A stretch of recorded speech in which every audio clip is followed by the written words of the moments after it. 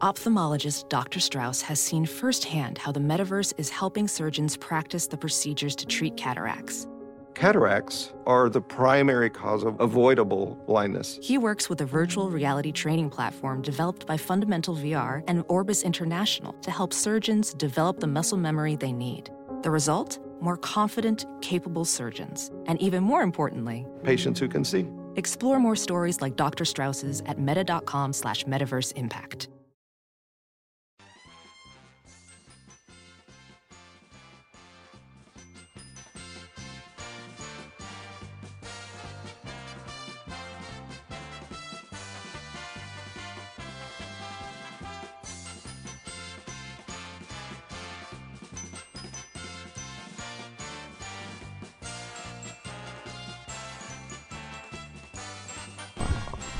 Yo, what is up? It is your boy Johnny Maggs back at you once again for another edition of the All Angels podcast. I am joined as always with Dan Garcia, and we are back in Halo Haven's headquarters here in Riverside, California. We got the curator in the house today too, so you guys two in a row. I know, that's crazy. What's wrong with the curator?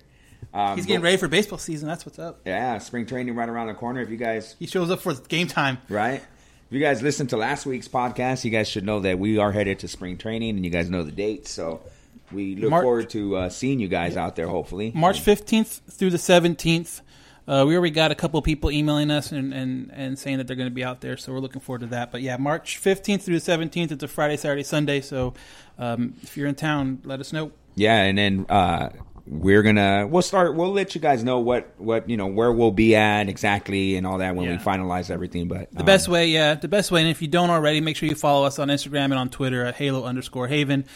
We'll definitely be posting stuff, probably on the ride out, and then once we get there, for sure, posting stuff where we're going to be at and all that stuff. So make sure you guys follow us on there. Yeah, because we'll know for sure. We'll finalize everything and all that good stuff, and then we'll probably be we'll for sure be out there before the game time, before one of the games, and we'll love to meet and greet with you guys. So anyway, let's get into it, man. Last podcast, we talked about pretty much, what was happening up until that point, and slightly after the podcast, the Angels did make a move that I guess you can call, I wouldn't say major, but it solidifies the bullpen, especially the back end. It gives us a closer. The Angels went out and signed free agent closer from the Indians, Cody Allen, to a 1-year, $8.5 million deal. That includes incentives, just like the deal that the Angels gave Matt Harvey and Trevor Cahill. The deal, again, $8.5 million. Cody Allen is a legit closer. He had a rough season last year. 2017, he saved 27 games, but he had a 4.70 ERA. For the most part, there was a stat out there. I don't know if you saw it, Daniel. I think you're the one that sent it to me, actually. His 2 or 3 worst games is what made his. If you take those 2 or 3 worst games, I think his ERA was something like high two. Yeah, twos, exactly. Like that. He had 3 really bad games where he got just absolutely rocked, and you take them away, and like you said, his ERA is sub 3. Right. So he has a great track record, and that's why this guy was thought to be going into last year. Oh, he's gonna have a great year again because he's had previous years, and he's gonna clean up in free agency. But because of the down year, now questions start peaking up because he is going to be 30 next season. So again, when that 30-year-old is kind of the borderline, once you're over 30, people start having second guessing it and don't know whether or not it's peaked. Is he on his way down? But yeah, 1 year, like you said, $8.5 million, $2 million in incentives if he hits a certain amount of games finished. He'll get that. But he had over 30 saves from 2015 to 2017. So definitely capable, able to do the closing job, and you're going to need that since Middleton's going to be out until probably July, August, somewhere around there. Yeah, and his career, guys, including the last season where he had a 4.70 ERA. He had 149 saves, which is Cleveland Indians' record, and he has an ERA of 2.98. So in his career, he's under 3 for, his career. So this guy's a legit closer. He solidifies the back end of the bullpen for the Angels, and then that only makes the Angels' bullpen stronger. Obviously, everyone else kind of bumps, I guess, down or bumps up an inning. I guess you can say that. So definitely adds some good depth. Yeah. And going back and looking at his numbers, I know it's just, postseason, so the Angels have to get there first. But if you look at his run in the 2016 playoffs when they went to the World Series, he pitched 4 games in the ALCS and 4 games in the World Series, and all 8 of those games didn't get a single run. So he's definitely capable of performing when he needs to perform, and you hope that in his mind he knows he needs to bounce back year, and he does that for the Angels in that closing spot.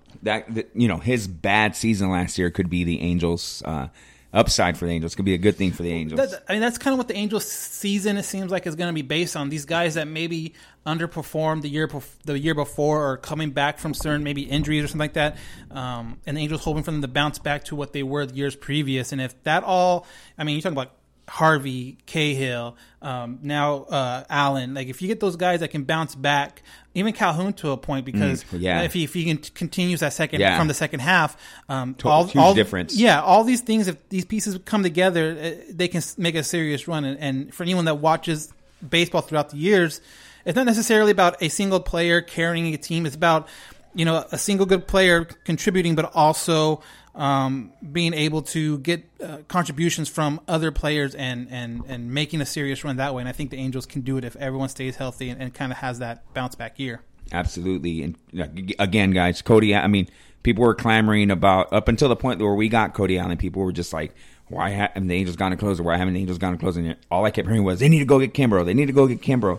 And I'm happy they didn't go out and get a guy like Kimbrough, and they went out and got a guy like Allen, because Kimbrough is going to demand high money for a lot of years. Yeah, he's getting up there. Be a multi-year guy, and he's going to get older. Right? Yeah, he's going to be 33, 34 by the end of his contract. Right. Do we want a 34-year-old closer getting paid about 10 to 11 million per year, maybe even more per year? Exactly. I don't want that on the down end of his career. Another Albert Pujols contract. That's the big thing. You got to be able to not only spend money. People want the team just to spend money, but you got to be able to spend smart money. You got to know when that smart money is going to be useful. Maybe keeping guys in house more so than going out and getting the big free agent name. Yeah, everyone talking about Keiko and all that stuff. Why spend on that now when next year, you're looking forward to next year, you're looking ahead to next year, and you're seeing these guys. Well, this guy's younger. I might as well, save my money this year and go after that guy next year. So you guys just need to. It's not just about going out and getting a guy just because his name is Dallas Keiko or Craig Kimbrough. Jason. Yeah. Hendricks. Anyway, another deal that happened, and that actually happened today. The Angels, again, just adding more bullpen depth. They picked up a guy, Daniel Hudson from the Dodgers. They agreed on a $1.5 million deal with another $1.5 million possible, on performance bonuses. So I think this is just a depth move, but it's another move to solidify the bullpen. Yeah, and I think you might see, and we have a question about it later, so I won't get too far into it. But, it's just a depth to kind of see, hey, if he does great, then great, bring him up. Because this is a minor league deal, so it's not necessarily anything that's going to impact the 40-man roster, or even, the guys that are up with the major league team. So that's something that is kind of just nice to know, but nothing to really get excited about. If he can make the team and he can be a valuable asset, hey, the Angels spent $3 million on him. Right. That's nothing. Yeah. It's a 1-year deal. You're done with him after the year. If you wash your hands clean. Another 1-year deal. And it makes sense right now. I mean, not locking up these guys for big deals. When they'll have money to spend, and hopefully they'll spend it right next year. Right. Excuse me. Moving on from that, I think that's pretty much all the moves the Angels made so far, right? Yeah. I mean, Cody Allen obviously is the big name. You might see another couple moves, I think, come in the future, but we'll get to that later. But yeah, that's the big news player-wise since last time we talked. Cool. Let's keep it moving. We're gonna move this portion of our show up right now because we got something for you guys, and we'll get into it soon here. But let's go to the poll question. Daniel, take it over. Yeah. So the poll question this month, I guess, is because for people that don't know, on Twitter, Halo_Haven posts a poll question before every podcast. So once we go weekly, it'll be a weekly poll question, or even just a question in general. So this one, because me and my wife went to Angels Moving Day before they took off for spring training, and just kind of seeing what people thought about it. I put a question up saying, did people enjoy Moving Day? And a lot of people actually didn't go, which I was surprised because it looked like the turnout was pretty good. But 17% people said yes, 10 people said no, and then the majority, the rest of it said they didn't go. But from what I experienced, it was actually pretty cool. You had Fletcher, you had Middleton was probably the big name that was there signing with Noe Ramirez. You had the traditional yard sale. You had able to go through the store. The store had sales and everything like that. It was all in front of the big A under the hats, So that was pretty interesting. And for people and Chris went to the one last year, and it's almost exactly the same. Went to the year before. Yeah. I went the year before. Yeah, so it's almost exactly the same. And some people, I've seen some people talking about how, so-and-so teams do it better, so-and-so teams do it this way and that way. And I don't know, because I guess the Dodgers have a big, fan fest. I don't know. Do they do anything? Maybe Chris knows because his uncle is a big Dodger fan. Do they do anything in the middle of the year, like the Fiesta, Angels. Like the Fiesta Angels do? Or the Angels used to have a fan fest every year. Right. I think they stopped in I want to say 2010 maybe, and then they started doing this moving sale thing, and then adding a Fiesta. So that's what I'm saying. Do the Dodgers have anything in the middle of the year, or is it just the fan fest in the beginning? Yeah, I'm not aware of them doing anything in the middle of the year, but their fan fest at the beginning of the year, which they just had a few weeks ago, It's all on the field. It's a bigger production, right? But they have a lot of players out there signing, but they charge for autograph ticket lines that you don't know. When you buy a ticket and line up in a line, you don't know who's going to pop out. Yeah. Kind of like the Fiesta. That's what I'm saying. But the Fiesta is free, though. But you might see a bigger star come out. Right. The Fiesta, and that's what I'm saying. The Fiesta, you had signatures. I mean, there was one year they had Rod Crew out there signing. Yeah, he popped out. You have the Chuck Finleys and Mark Langston was there last year. But then also, too, the good thing about the Fiesta last year was you had Cole, you had Trout, and you had Richard Garrett on stage being interviewed by Trent Rush. So that was a cool little thing. So that's what I'm saying. If you combine the two, I think it's cool that the Angels do something like that, because I don't think any of the other teams, because I've seen the Brewers are the same way, where they have a bunch of players there, but you get quite a bit of players and coaches and quote unquote Angel legends at the Fiesta, and I think that's the main one I think they focus on. I think the moving day is just something cool. Let's just get rid of all our old bobbleheads and stuff like that, make room and stuff, because that stuff was flying off the shelf. The Angels Fan Fest in years before, they had legit. I don't know if Chris remembers going to the Fan Fest before, but they had legit players there. I mean, I remember going and taking my picture with Tim Salmon and Bartolo Colon. I think there's a picture even with my brother and I with Vladimir Guerrero.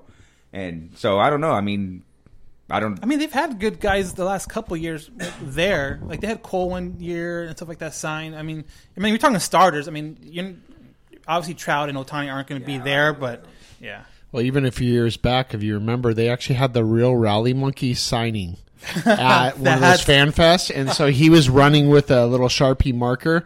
Obviously, each signature was different. Yeah, exactly. There's a way of chasing it. I'm still thinking in my head, how cool would it? That's got to be the rarest autograph there is. Dude, that would freak me out. I'd rather have that than Trout. Just a random ass monkey running around, and with a Sharpie. And if you're not aware of what he's there for, you're just thinking, okay, who the hell brought the monkey? That's going to tag my face with it or what? Yeah, that's the autograph I want. So that was a poll question. We're going to again, before our March 1, the week before we post or we do the podcast, we will post another question on Halo_Haven. Get notifications. As soon as we post it, you'll get a notification saying that's up and vote. But we try to do this every week. Post the Monday before the podcast.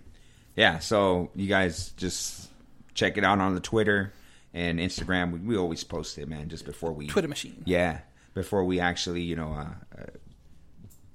Daniel's the one that usually thinks of the question. It's not always Angels related either. It could be something totally different that concerns baseball. Yeah. So moving on from that, the Angels... unveiled or revealed who their non-roster invitees are this season, and it's not necessarily guys that I mean, some of them are they could be free agents stuff, but for the majority of the time, the Angels non-roster invitees are guys who are in the minor league systems. Right. This year the Angels 6 pitchers. Miguel Almonte, one guy who I think I can speak for you on this one. Griffin Canning is a guy who we're excited to see. Alex Meyer, obviously, we know about him. He was released and then re-signed as a minor league contract. So, again, he's not on the 40-man roster. All these non-roster invitees, for people that don't know how this works, is that the 40-man roster is automatically practicing with the big league team right. at spring training. They're at the big league field. Right. And then you can, as an organization, pick a handful of people that are players that are not on the 40-man roster and bring them up to practice with the big league team while all the other ones go down to the minor league fields, the lower fields, and stuff like that. Right. So these are the guys that are not on the 40-man roster right now. Or who pretty much a team wants to see. Exactly. Against big league opposition. I mean, you want to see some of these guys that, might be a Joe Adele that is, 20, 21 years old and see how he's going to do against major league pitching now.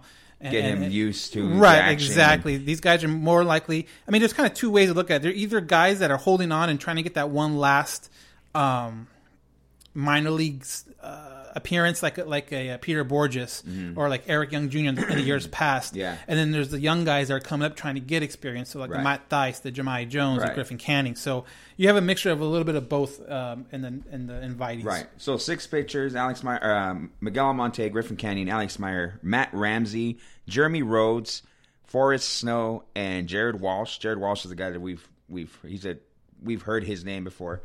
5 catchers: Dustin Garneau, Jack Kruger, who was with Inland Empire. He was Inland Empire and finished the season with Double A, so we've seen him. Julian Leon, exactly, another guy. He finished with Single A. Yep. Yeah. Kiner Pena and Roberto Pena. So there you go. Infielders: Jahmai Jones. We've interviewed him on the show. Matt Theis, who's probably the most, I think. He needs to have a great year this year because I think I saw a story where he's like 24, 25, and he has yet to break in the major leagues yet. So this kind of is going to be a make or break season, I believe, for him. Right. The other infielder is Wilfredo Tovar. And then the Angels outfielders, I mean, obviously the guy that everyone wants to see, Joe Adele. Peter Borges. Oh, sorry. Joe Adele. My wife just perked up. Brennan Lund, Peter Borges, Jarrett Parker, Cesar Puello, and this guy right here that we interviewed for the show this week. We interviewed him last week, actually, but, before the Super Bowl. We interviewed him before the Super Bowl. And he was with Inland Empire, one of the top Angels prospects, one of the top 100 prospects in Major League Baseball. And it's Brandon Marsh. Brandon, we got to see him in Inland Empire. We had interviews with him before. We always had great interaction with Brandon. We reached out to him. He's a super cool guy. And we were like, hey, we'd love to have you on the show, interview you before you head out to spring training. Congratulations on making, getting on the on non-roster invitee list. And he was super awesome. And he said, yeah, man, I'll jump on the show. And we conducted an interview with him. Yeah, it was crazy. And for people that don't know, he's a Georgia boy. He's from Georgia. He's in Georgia right now. So there's a little bit of a time difference. And because of our schedule and getting off work, we get off work at like 5 o'clock. And it's already 8 o'clock down there. So for him, the fact that to take the time out and do the interview, super late for him was awesome. And had a lot of fun doing it. And, you kind of hope you see him at Inland Empire this coming year. But at the same time, you kind of hope you don't. And he gets that promotion to Double A coming out of camp. So we'll see, and we can't wait to also see him at Tempe. But here's the interview John and I did with Brandon Marsh. All right, we are here with Brandon Marsh, the number 3 prospect in the Angels organization, top 100 in Major League Baseball, going on his third season of pro baseball, just 21 years old. He spent last season with Burlington and the Inland Empire. Brandon, welcome to the show, man. Hey, thanks for having me, guys. Cool, man. So let's get into it. Daniel? Yeah, so, kind of like what John was saying, you just finished up your first full season of Major League Baseball, and then how do you feel that season went in your eyes? I feel like there were good times and bad times. Probably like everyone had to feel. But it was, a lot more new friendships. It was a lot more competition than the year before. I wouldn't change it for anything. It was a fun year. I had a great time. Like I said, some good times, some bad times. Everyone's got to go through the bad times at some point just to face adversity and see how you can come out of it. So it was fun. I enjoyed it. Awesome. So last season was your first season playing over 100 games, 127 to be exact. How was that grind for you, Brandon? It was good for me, coming from high school and only playing about 40 games my first year in rookie ball. Definitely took a toll on my body towards the end. I just had to fight through it, eat healthier, and just recover my body better. And it was a big change for me that I'm going to take into this year. It was new. I had there was a big struggle for me getting through it around August. Right. So I'm hoping that I hit that point this year, so I can just be on my A game as much as I possibly could. Now going from kind of like you said, you're beat up at the end of the season. What did you do at the end of the season, the off season, to kind of unwind and maybe get away from baseball for a little bit? What helped me get away from baseball? Well, what did you do? Like, what did you do after the season's over? You go back home. Did you take a vacation? Did you just hang out for a couple months? Like, what did you do once you got home and after the season was over? I got home. I went to Instructs for 11 days. Just focused on my swing, and I got home after that, and I took a solid 3.5 weeks off, just of relaxing, not doing anything, forgetting about my diet for those 3 weeks, just enjoying some me time for the first time in a long time. But once that ended, we kicked the red back up. I did take a vacation to Italy, though. I'll throw that. Okay, yeah. Nice. What going to Italy? Was there something there you were looking forward to seeing that was maybe better in person than you thought originally? Everything there was 10 times more than I could imagine. It was amazing. The food, the views. It was the culture. It was amazing. It was a very fun trip. We went through the guys, so it was a fun trip. How different was the food, the Italian American food, as opposed to the real Italian food? Well, I was expecting the the OG pizza spot. I forget what it was called, where pizza was first made. Yeah. It was. I was expecting it to be a super overcharged just for a slice of pizza, but it was only $6 for a whole pizza. Wow! And the pizza was 10 times better than it was here. Yeah, go figure. It was just a win-win. So it was. Yeah, like I said, everything was just 10 times better than how I expected it to be. Right on. So to kind of piggyback off of Daniel's question, I mean, what preparations are you taking or did you take to get ready for 2019? I focused a lot on my swing this offseason. Last offseason, I went into spring training a little blind. So just not knowing what to do, how to prepare myself for a full year. So I just kind of did what I thought was right. But this year, the coordinators, they have me doing a lot of different things, good things with my swing. So it's a change that I'm looking forward to seeing happen, and I feel like it's going to be for the better of myself, and it's been good. I've done a lot of the same things defensive with my field work and with throwing with my arm. Those have been the same. So the only change that I've done is having to do with my swing.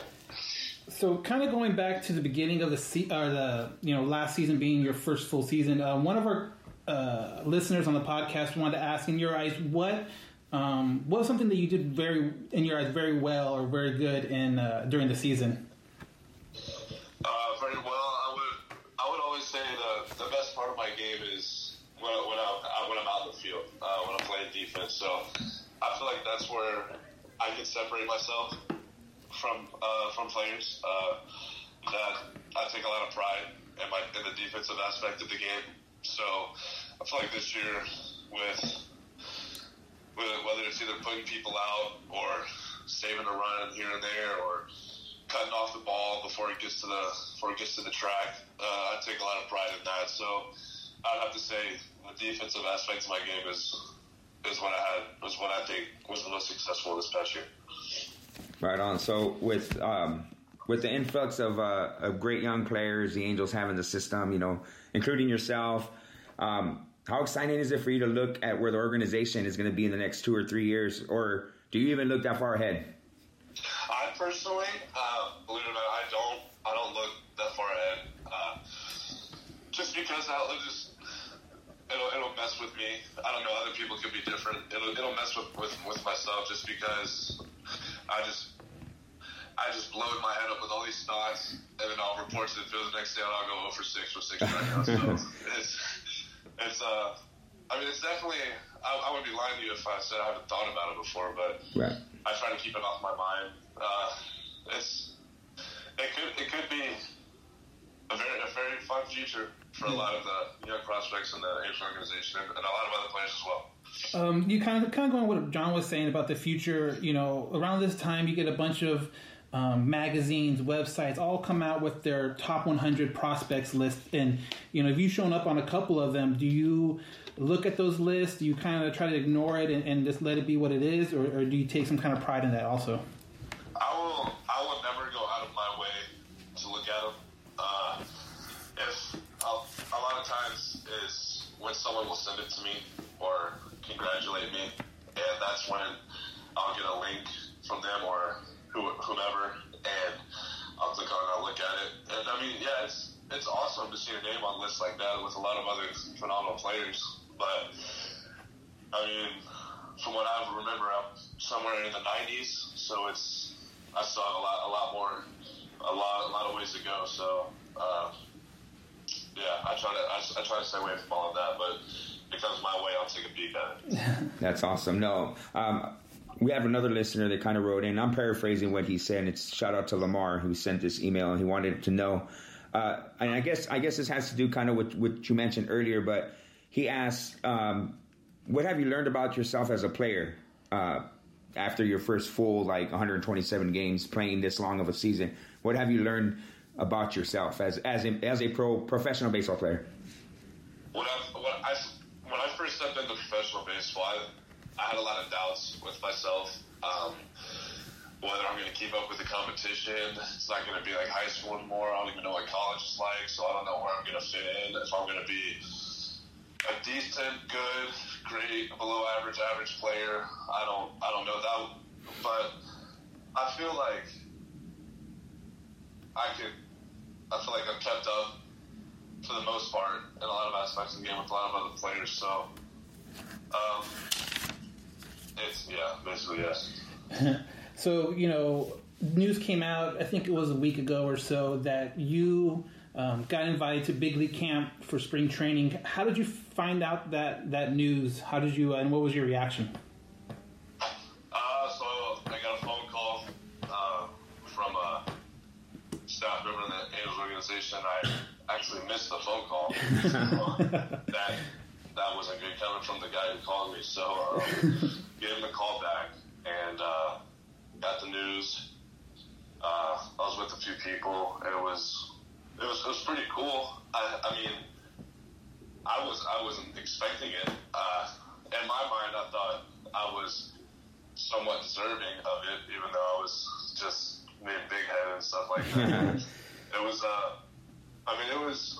amazing call. It was just a quick phone call, and it was eye-opening. For myself, it just showed that the Angels are going to put me up there with the big dogs. So just for a little bit, and I'm just going to go up there, have fun, meet some new guys, show them what I can do, learn, be a sponge, and absorb from the best. And I'm looking forward to it. Yeah, you kind of answered my next question. I mean, you being so young, obviously you turned some heads getting called up to Major League Camp. But how excited are you to kind of get along there with Mike Trout and guys like Justin Upton, those veteran guys that can, that can teach you a thing or two? How excited are you with that? Yeah, man. I mean, it's mind-blowing, just guys that, I've been fans of when Upton came through Atlanta. I mean, it was just things like that. Now I'm going to be able to do a little work with them and learn from those guys who I've looked up to. It's going to be like a once-in-a-lifetime experience. I'm hoping there's going to be more experiences to come, but I'm super excited, man. It's going to be a heck of a spring training for sure. With all the guys that got invited to spring training and everything like that, have you sat back and thought at all that there's a possibility that you could be playing a spring training game and then you look at the outfield, it's yourself, Joe Adell, and then Mike Trout in the outfield playing a game? Yeah, I mean, there might be a little occasion when that happens. It honestly doesn't matter to me. It'll be super cool if that were to happen. Just to look over to my right or left and see those two guys. So, I mean, to answer your question, I have thought about it. Yeah, so, it's kind of hard not to. Yeah, that's for sure. It's hard not to. But I'm gonna go with the flow, man, and I'm just gonna have fun with whenever they put me. When is your report date? Do you know your report date yet for spring training? If I recall right, it is our physicals are the 17th of February. Okay, so that's like right around the corner. Yeah, so I'll be there a week and a half before just to get used to the time change, stuff like that. Yeah, so. Exactly. Have you kept in contact with Joe and some of your teammates that are headed out that way? Yeah, I was just talking to Joe the other day on FaceTime. Yeah, so it was I've been keeping up with him, mostly everyone that I've came across in the last 2 years of pro ball that are with us with the Angels. So yeah, try to keep up with everyone. So we kind of talked to you before at the stadium, and we kind of got your music taste. So coming into the next season, what is a possibility walk-up song that you want to be playing when you come up to bat? Okay, so I'm going to change it up this year. Okay. I have 3 choices. I'm going to give you 2 of them. Okay. So one of them is either going to be Jersey by Future. Okay. Future Drake collab album. Okay. And the other one is going to be Cameras by Drake on his Take Care album. Okay. There you go. And then that third wild card, you're going to keep that a secret just in case you choose it? Well, that one's going to come out when I'm struggling a little bit. Oh. So it's going to be a slump buster? Is it slump buster? Yeah, it's gonna bring me back. I got you. Okay. Well, okay. Well, Brandon, I hope you never have to play that song. Yeah, then. exactly. Me too. That's fine to say. That's a good strategy. I like that. Yeah. All right, man. We want to thank you for taking time out and just chatting with us, and you being in Georgia. We know there's a big time difference, so thank you. And there's something going down in Georgia this weekend that's pretty big, I guess we've heard. And so we're wondering, who do you got on the game on Sunday? This is gonna sound really bad. I already know where he's going. But I'm not a Rams fan. I'm not a Patriots fan. I probably should be a little bit of a Rams fan, but I want Brady to just get another one, man. And I'm not a Brady fan, so it wouldn't. I'll tell you this: I wouldn't be upset if either team won. But if I had to go 51-49%, I give the 51 to the Patriots. Okay. I mean, just their experience. One of the best coaches in the game, one of the best QBs. Rams have all this young and upcoming talent that's pretty dang good and could easily win him a Super Bowl right now. So, but I just want to see Brady give him that one more just to have the most of all time. So. Awesome. No, that's good. That's a good reason why, especially if you don't have a dog in the fight, you can, that's a good reason why. The Tom Brady advantage. Yeah. Yeah. Well, that's the way I look at it. That's why, I know this is off topic, but with LeBron and MJ, I want LeBron to go down as the greatest. Right. Just because he's from my era. Your generation. Type. Yeah. So, yeah, I wasn't watching all the Marinos, the Aikmans. I was watching Brady, so I was watching LeBron. So that's what I'm saying. That makes sense. That makes a lot of sense. No, yeah. Yeah. Awesome, dude. I want to be I want to be able to say he was from my time. Yeah. And you've seen him play. Yeah.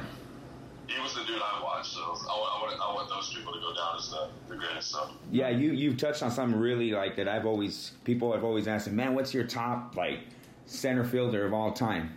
And everyone gets mad at me when I don't pick Willie Mays, but I'm like, I can't say Willie Mays because I never saw him play. So my answer is always Ken Griffey Jr. So you know what I mean? So everyone has I get exactly what you're saying. You nailed it on the head, dude. Yeah, that's the way I look at it as well. So.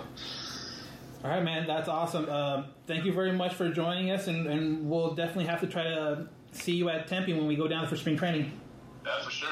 That sounds good, man.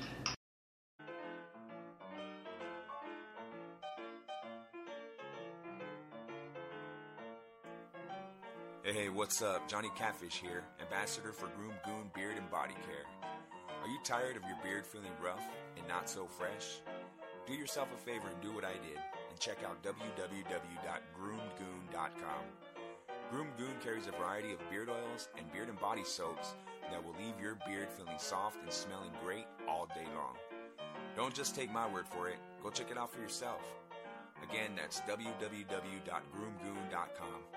And at checkout, use discount code CATFISHTHEGOON, all one word, CATFISHTHEGOON, and receive 15% off your purchase.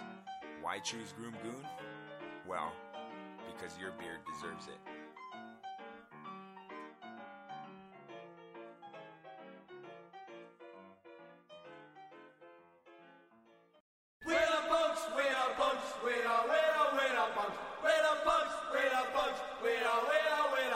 This is Hook Vicious. Listen to my show, The Punk Corner, on KJ Epic Radio, every Thursday from 5 p.m. to 7 p.m. And we are back. Thanks to all our sponsors. Without them, none of this would be possible. All the gear, equipment, and everything that we have to make this show possible. It's through groomgoon.com. And, of course, www.epicradio.tv. And then, of course, Alley Cat SoCal. So anyway, want to thank Brandon Marsh for the interview. Definitely. Cool guy, as you can see. Just a really relaxed yet hardworking kid. The time he spent in Inland Empire and the time we spent with him there, it just shows that the kid, he's... And I like, too, when you start talking about, like, his walk-up music, you can tell that he kind of had that excitement, like, yeah, okay, cool, like, this is what I'm thinking. When you start talking, and that's why, like, when you start talking to some of these guys about stuff away from the actual game, they kind of get more excited. They kind of get, like, a little more loosened up by it. They're not so, like, oh, this is what I got to say, this is what I got to do. Right. So that was a cool little insight to what his thoughts were. And Brandon Marsh, to a lot of people who don't know his name, might not know because of Joe Adele and Jemai Jones and Griffin Canning, a lot of scouts predict Brandon Marsh to be a better hitter than like a Jemai Jones or even a more polished hitter than Joe Adele right now. Mm-hmm. And it shows. The kid, he's a left-handed hitter. Just a real natural right field. Yeah, lefty for right. Lefty. Switch him out. No, a real natural. You can just tell him. And I like his answer too about this defense. How he takes pride into his defense, and that's cool. That know that. And it showed too. There's a couple games I went to in Inland Empire, and he gunned a guy down trying to stretch a double into a triple, and he had a great arm, great accuracy, and was able to throw him out. So absolutely. Hopefully more interviews coming.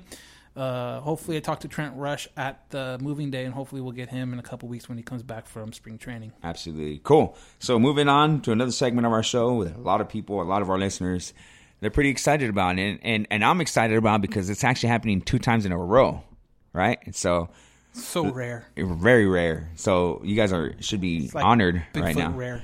But no, segment of the show that you guys all love and clamor for. It is another edition of the Curator's Chronicles.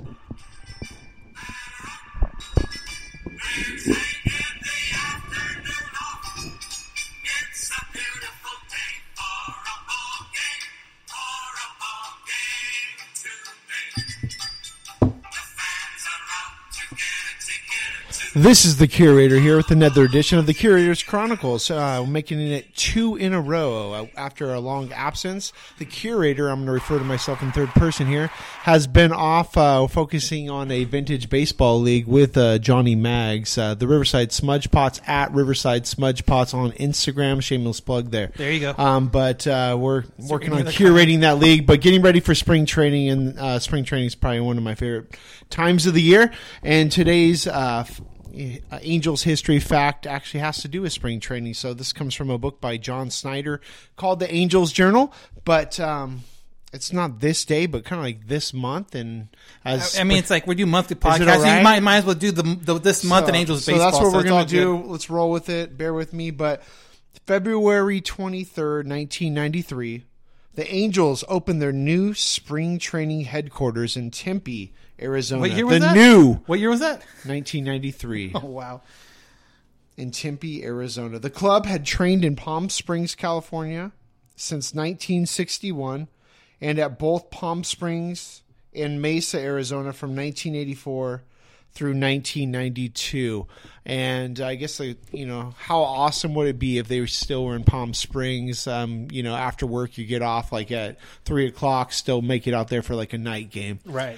And I always had fond memories as a kid, being a fan of the Cal League, going to see the Riverside Red Wave play out at Palm Springs at that little stadium out there. It's still there. Went by there a few years back, took some pictures out there, threw off the mound. Nolan Ryan threw off that mound, sat in that dugout. So it's pretty cool. And it's kind of funny now. The new Tempe Diablo Stadium. And it's funny, the Tempe is obviously some of the older ones, because you go to Sloan or you go to, what's the one we went to where the Reds and Reds and Indians shared? Right. That Goodyear? one, it's in Goodyear, but I don't know the name of the stadium. Yeah. But anyways, that's a really nice stadium too, and these are all like these new ones popping up and stuff like that. So, right. 93 was the first year we went out to Tempe too for spring training. My dad took us. It was me, my brother, and my mom.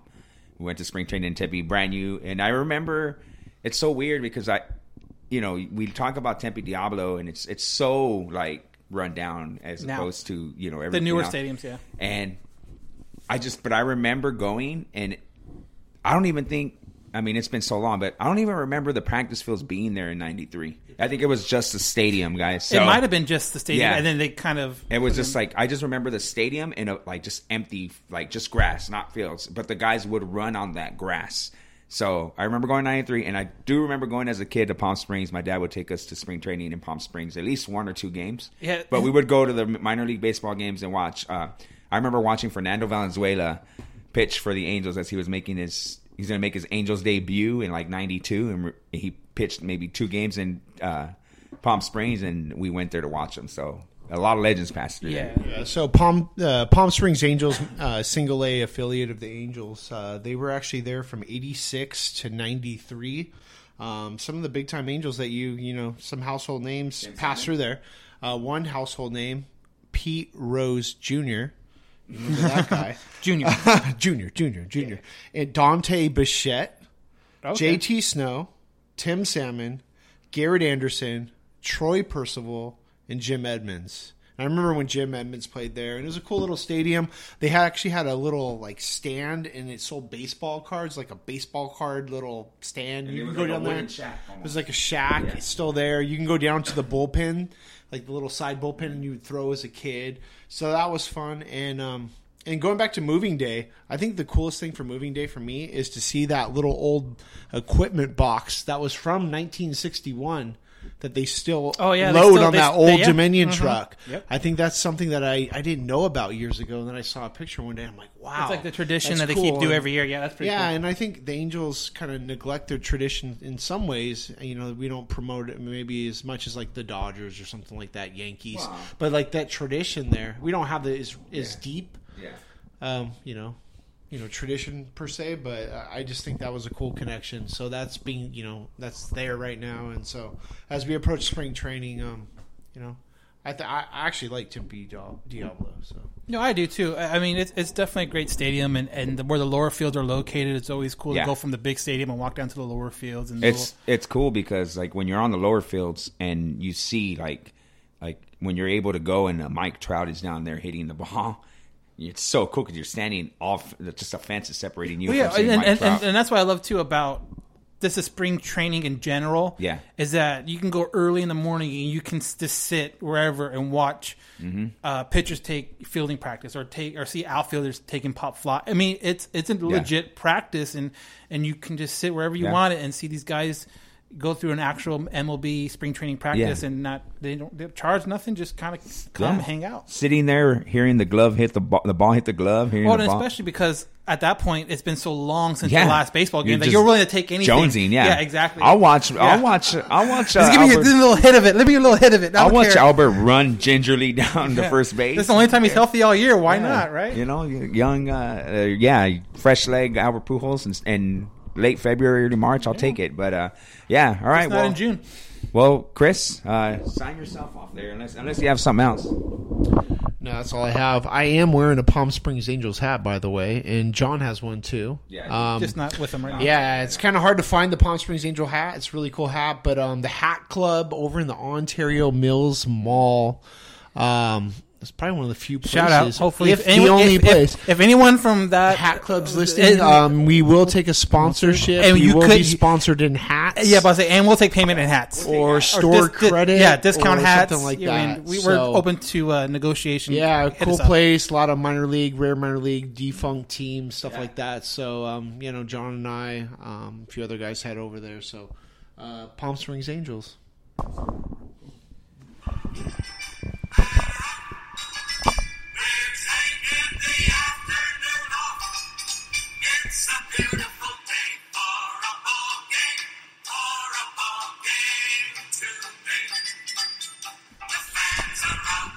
And that was another edition of the Curators Chronicles. Moving right along. Absolutely. Give them a round of applause. 2 times in a row. Only if we had a live studio audience, then we can get actual applause. Yeah. But moving along, let's answer some email questions. Let's do it. And then, because a lot of our listeners, they email us questions, and then, we love to read them and stuff. So a lot of the times we actually answer the question before we actually read them, but it's okay to kind of go backtrack and give you guys shout outs, and we appreciate you guys. First email comes from Lamar Washington, a guy who emails us frequently, actually. So what's up, guys? So what do you guys think about the signing of Cody Allen? I feel that it's good. It's a good move, stabilizes the back end of the bullpen, makes us stronger in the later innings, allowing Key to come in later in the season without much pressure. What are your guys' thoughts? Dan, you want to start on that? Yeah, kind of like what we talked about earlier. When we first discussed the signing, you are now in a position where you don't have to force Key in that closing position when he does come back. You're going to be able to manage his innings coming off of Tommy John surgery a lot easier now than you would have previously. But then also too, you have a lot of the younger guys, whether it's Buttrey or Anderson, those guys can now be your, like you said, 8th and 7th inning guys, and you don't have to worry about putting those not necessarily rookies, but very young players in those kind of positions. Yeah, no, like you just mentioned, I had mentioned before, picking up Cody Allen just doesn't help us in the 8th and the 9th inning. It helps us in the 7th, 8th, and 9th because you're able to slide in a Justin Anderson in the 7th inning. Actually, you're able to slide in a guy like a Justin Anderson, a Buttrey, into situations where I need him to pitch right now, no matter if it's the 6th, 7th, or 8th inning, because any of those guys can fill that role. And then you go into Cody Allen to finish the game and stabilizing, actually closing the back end of the bullpen. So I mentioned it before. I thought it was a great move. I'd rather have Allen than a Kimbrough because of the money and the year situation. Yeah, definitely cheaper. Yeah. So moving along from that, we got Duncan Healy, our favorite Alaskian. Is that a word? Alaskian. We're making it now. Yeah, it is now. Our favorite Alaskian. He said, "Hello there, guys. Not much happening in Angels land, huh? So I'll ask this question.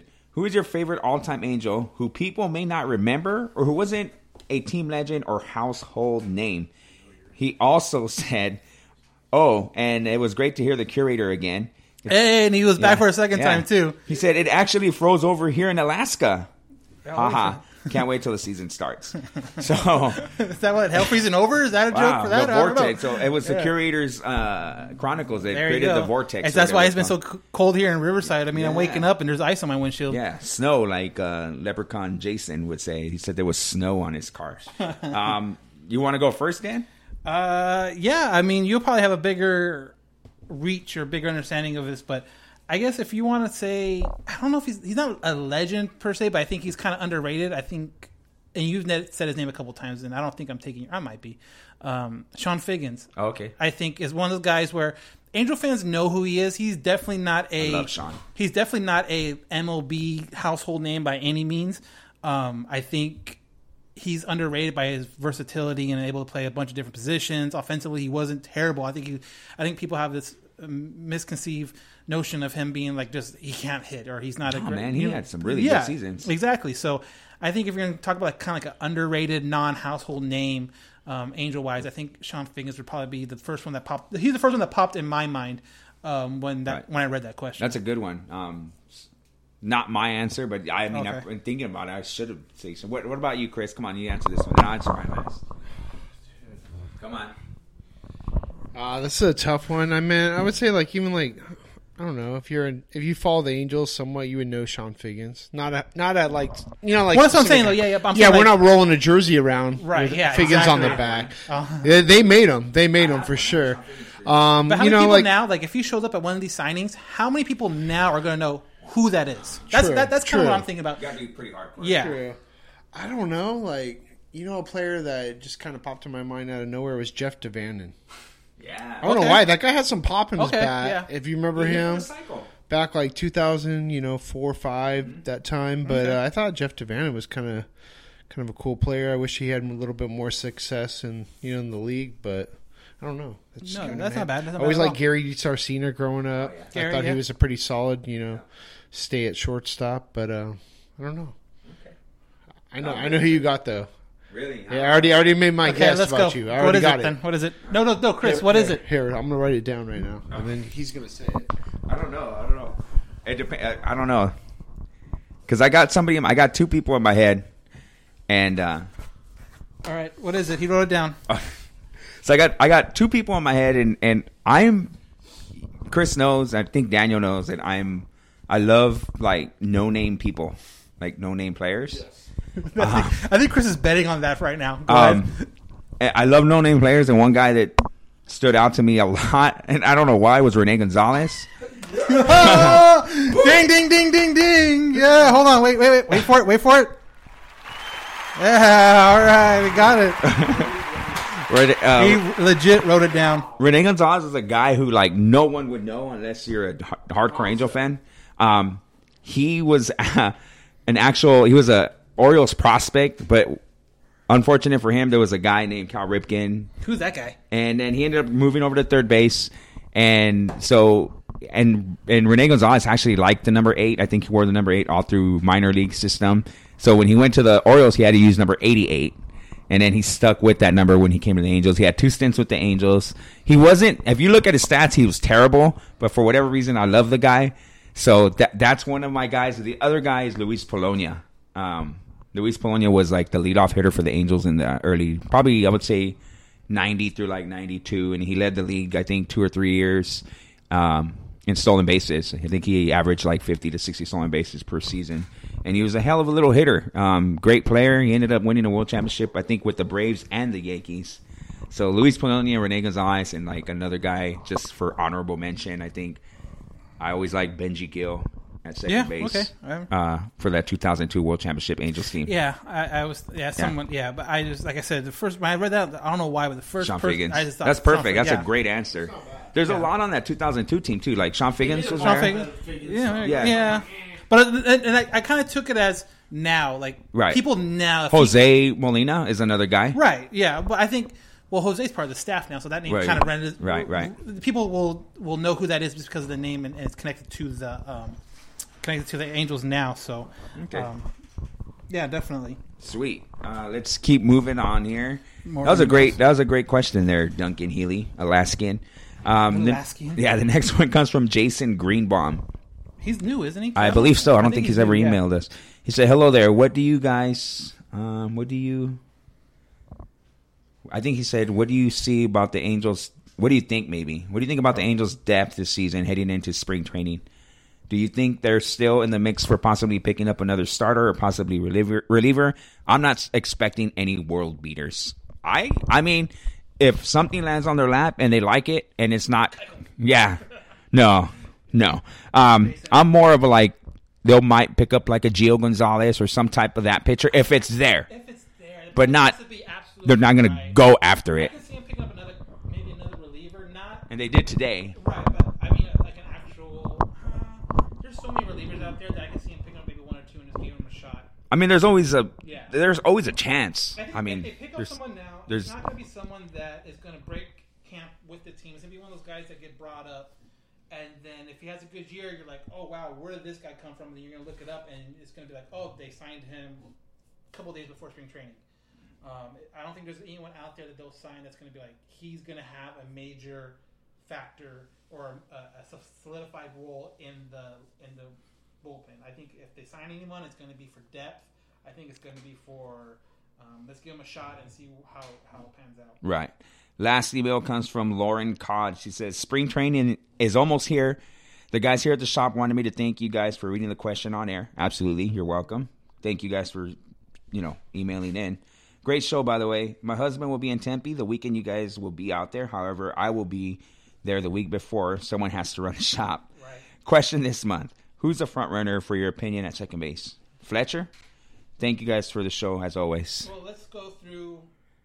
I guess your options would be Fletcher, Rafingo, and Kozar. I think those are your three options. And from everything I'm hearing or seeing right now, it's going to be Fletcher at second and then Kozar at third. Unless they pick up a third baseman, like maybe a Moose. I don't know. I think, and that's the thing with this, especially Machado for that position. Once he goes to the Phillies, now Chicago, that White Sox has been on him and trying to get him. Now they're probably going to go for Moustakas. So. Again, and that's going to have to be one of those things where the price has to be right. But absolutely, yeah. Right now, I'm thinking you're going to see Fletcher at second, Kozar at third. Now, Rafingo, if he continues having that, if he gets a hot start in AAA, and maybe Kozar struggles maybe a little bit, I wouldn't mind seeing kind of a switch there and just kind of see who has the hotter hand when it comes to that. And same thing with Ward. If Ward, for whatever reason, comes out and he has a great spring. Maybe you see Ward at third and then Kozar moves to second. But if I had to take a guess right now without spring training starting or anything like that, I would say Kozar at third and Fletcher at second. Fletcher at second with maybe La Stella being that... I think La Stella is kind of guaranteed into that... utility role. Yeah, bench player utility. Cliff Pennington role is what I like to call it. The guy that can one day play third and then 2 days later second. And then maybe if Simmons needs a day off, he can play shortstop. I think he's pretty much...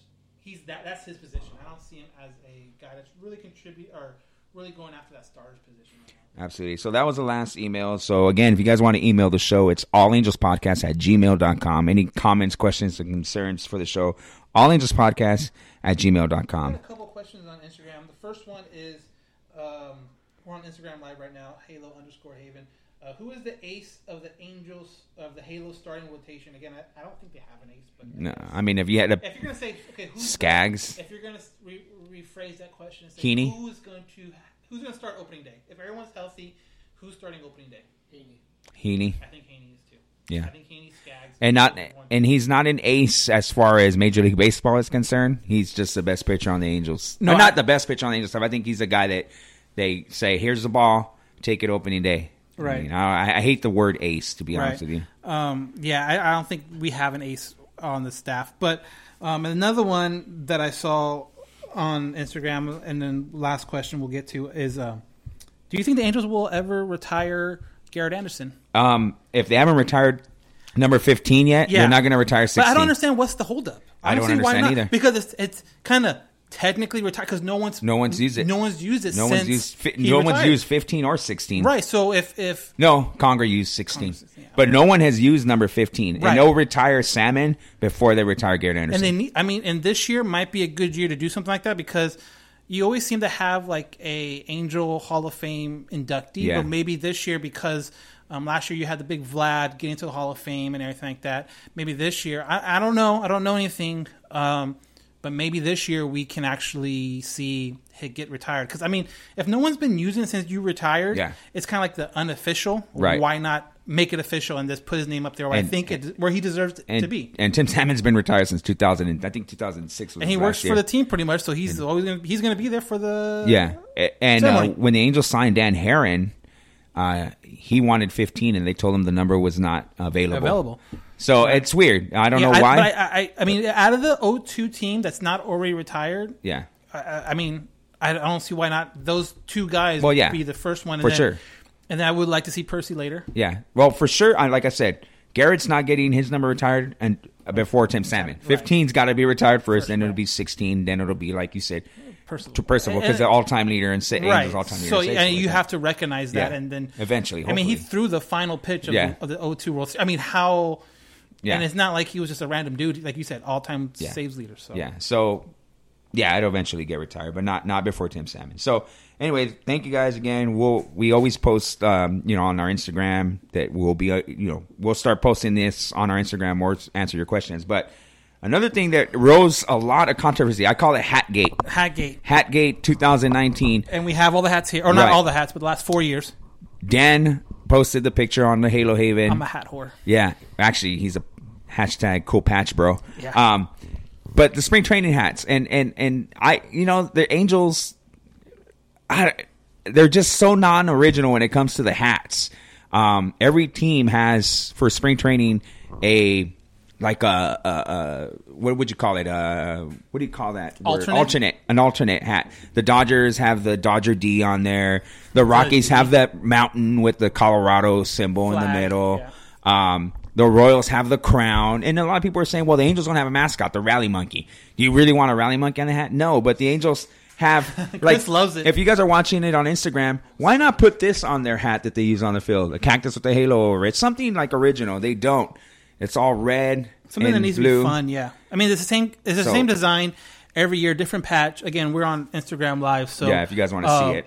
So we're looking at the one I'm showing right now is this year's patch, and that's pretty much the only difference between the hats. Last year they went to this weird material. Mm-hmm. How would you describe the material? It's like John? not quite clothy. It's not cloth. It's like you have the Under Armour shirt. Yeah, kind of, but a little rougher. Yeah, a little thicker maybe. Yeah. But yeah, they seem to go right back to the cloth, and the cloth one is even a little bit different than has a kind of like a honeycomb design on it. But I mean, I have every year, whether my wife likes it or not, I get the spring training hat and the All-Star hat every year, and then probably like a couple other hats throughout the year. Like last year, I got the camouflage one and some from 66ers. But anyways, for this one, it's just a regular cactus on the patch of the home base. The only thing I don't like about it is that it doesn't have the year. So, so like in 5 years when I pull it out, I'm going to be like, what year was this again? Yeah. So maybe under the brim, I'll have to write down the year since it's not on there. But all the other patches, I like the patches. I mean, you have the one from 2016 that was like the road, the interstate sign. Same thing with 17, just a different color. And then the one from last year, you have the home base design with the AZ on it. So, again, it had a lot more traction than I thought it was going to have. I was just like, yeah, but I mean, in prior years, I don't know if you guys remember the Angels, and somebody had mentioned it on our Instagram. They said, "What if they just reverse the color, the bill, even something simple as that, navy blue hat with the red bill?" And that they used that in spring training. I think from like 2002 through like 2004 or 5, and then around 6 and 7, they went to this style hat with the red with the blue bill, or is it black? The really dark blue. It's a dark blue, almost black, but yeah. I would like it if they just reverse the color, man. That would make a world of difference. Right, or even go like a gray, like your hat. Go with a gray. It's just there's so many different things they can do with it that you're kind of disappointed that when it comes out and it's the same thing every year. I mean, you have Detroit has 4 different hats. They have their traditional D that their normal hat's going to be with different colors, and then they have 2 with the actual lion head. Tiger head? The tiger head, sorry, whatever. Lion, tiger, whatever. But one of them is their blue, and one of them I think is their like the orange color or whatever. So I mean, there's so many different things they are able to do that they just haven't. So Angels just don't knock out the merch like other teams, and it's a little frustrating. But whatever, it is what it is. I will buy the All-Star hat still. Yeah, of course, because that's the only time we get something different. Right. I don't blame you. Because the All-Stars are maybe at that time I'll buy the hat and we'll have this whole discussion about the last X amount of years of All-Star hats. All-Star hats, exactly. Yeah. All right. Well, that's pretty much going to wrap it up for the show. We got some dates, right? Yeah, dates. Dates to look out for. Dates to. Hold on. Here we go. Oh wait. We gotta get the curators. Sorry, I had to jump on. I think we'd be a little bit remiss if we didn't talk about the recent passings. Yesterday, we lost Frank Robinson. First African-American manager in MLB history. Played on the Angels from 73 and 74 seasons. His time as an Angel wasn't extremely notable, but just a loss for the game in general. Even had a kid at the high school I work at came up to me and said, "Hey, we lost Frank Robinson." That's how I learned of the news, and so I thought that was cool that even the youth kind of respected that. Also lost Eli Gerba, the first Angel. He was actually a friend of Halo Haven. He died a few weeks ago. Kind of sad about that passing, even though he was older. Chris got to know him really well. Yeah, I got to know him, talked to him on the phone. He, he wrote a book a few years back, The Fallen Angel. Talks about, his time in the big leagues, and just his struggles with addiction. But he was a very cool guy. We never got an interview, which we were supposed to. We never did it. So I guess my message in life is do things when they're present and just go for it. So so you don't regret that. But sad day for some notable halos in our history. So yeah, definitely something that kind of shook the MLB world yesterday. Because I'm talking about Frank Robinson. Yeah. 2-time MVP, one in each league, which is the only guy still to ever do that, and then the first black manager in baseball. Which is funny, too. I started watching the stories about him back then as a player manager, and you're like, what? It's like, oh, yeah, his first game as a quote-unquote manager, he hits a home run. Cool fact, too, his first game as an Angel, he hit a home run. His first at-bat as an Angel, he hit a home run. The only time I ever saw Frank Robinson at a game was when the Angels they had an interleague game when interleague kind of took off against the Nationals. Brendan Donnelly was going to his glove and he saw some substance. I was up in the cheap seats they got an argument. Jose Guillen was in there. Socha was about to throw down. Yeah, like he was trying to get his pizza delivery or whatever it may be. But Frank Robinson stood his ground and he was in his early 70s at that time. So I kind of respect that fact, even though he was on the opposing team. So yeah. Awesome. Yeah, I mean, tough news, but yeah, you're right. That's why he's a curator, man. So, got a couple of dates. Yep, spring training dates to look forward to. February 13th, pitchers and catchers. That's less than a week from when we're recording this. Position players, February 18th. So, a handful of days afterwards. And then we kick off February 23rd. First game. First spring training game. I think they're playing San Francisco. So I'm sure it'll be on Fox Sports, and I think Fox Sports is going to have mostly all 95% of the games on there. Again, I guess when they do a split squad, you're not going to be able to televise both, but the majority going to be up there. And then for people that again, we're going to be out there March 15th through the 17th.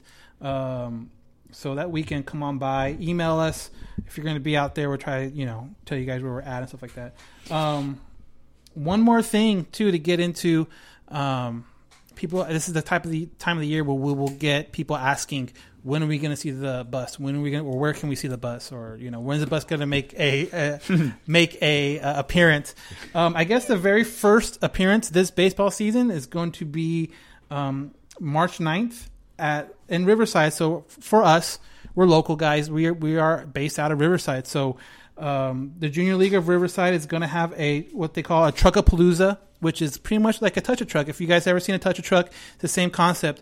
We'll be out there. I mean, you'll have fire trucks. You'll have cop cars. You'll have a bunch of things out there that for kids would be great to walk up and see and see really closely. But we will be there. The bus will be there. Chris, John, and myself will be there.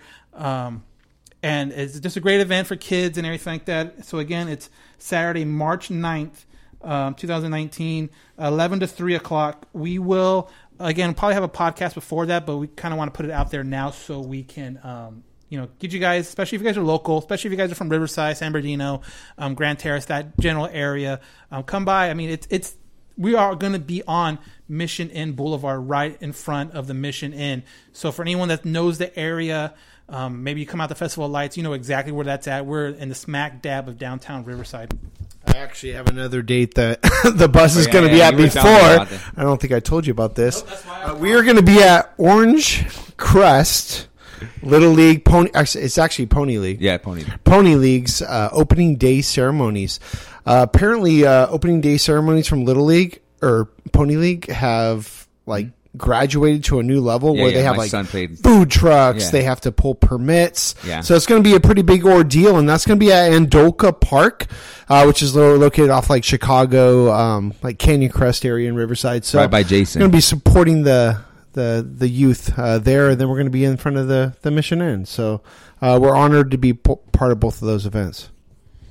So, yeah, definitely keep a lookout on our Instagram and Twitter. We'll be posting stuff as we get more information about it.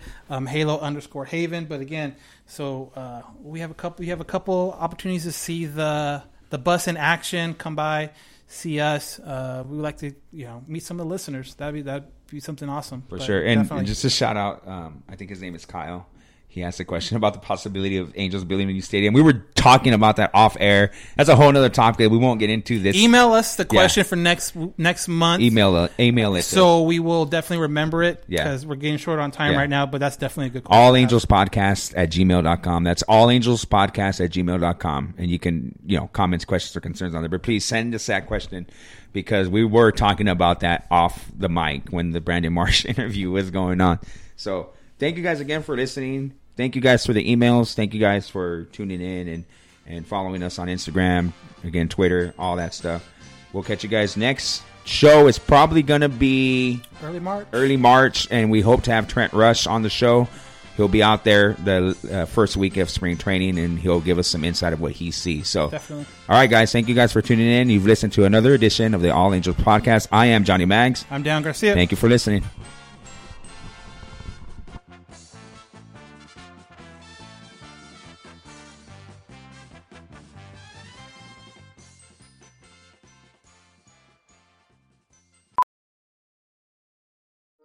Welding instructor Alex DeClaire knows firsthand how VR training platforms like ForgeFX can help meet the demand for skilled workers. Anywhere you go look, there's going to be a shortage of welders.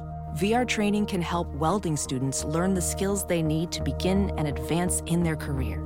The beauty of virtual reality is it simulates that exact muscle memory that they need. Explore more stories like Alex's at meta.com/metaverseimpact. As you write your life story, you're far from finished. Are you looking to close the book on your job? Maybe turn a page in your career? Be continued at the Georgetown University School of Continuing Studies. Our professional master's degrees and certificates are designed to meet you where you are and take you where you want to go. At Georgetown SCS, the learning never stops, and neither do you. Write your next chapter. Be continued at scs.georgetown.edu/podcast.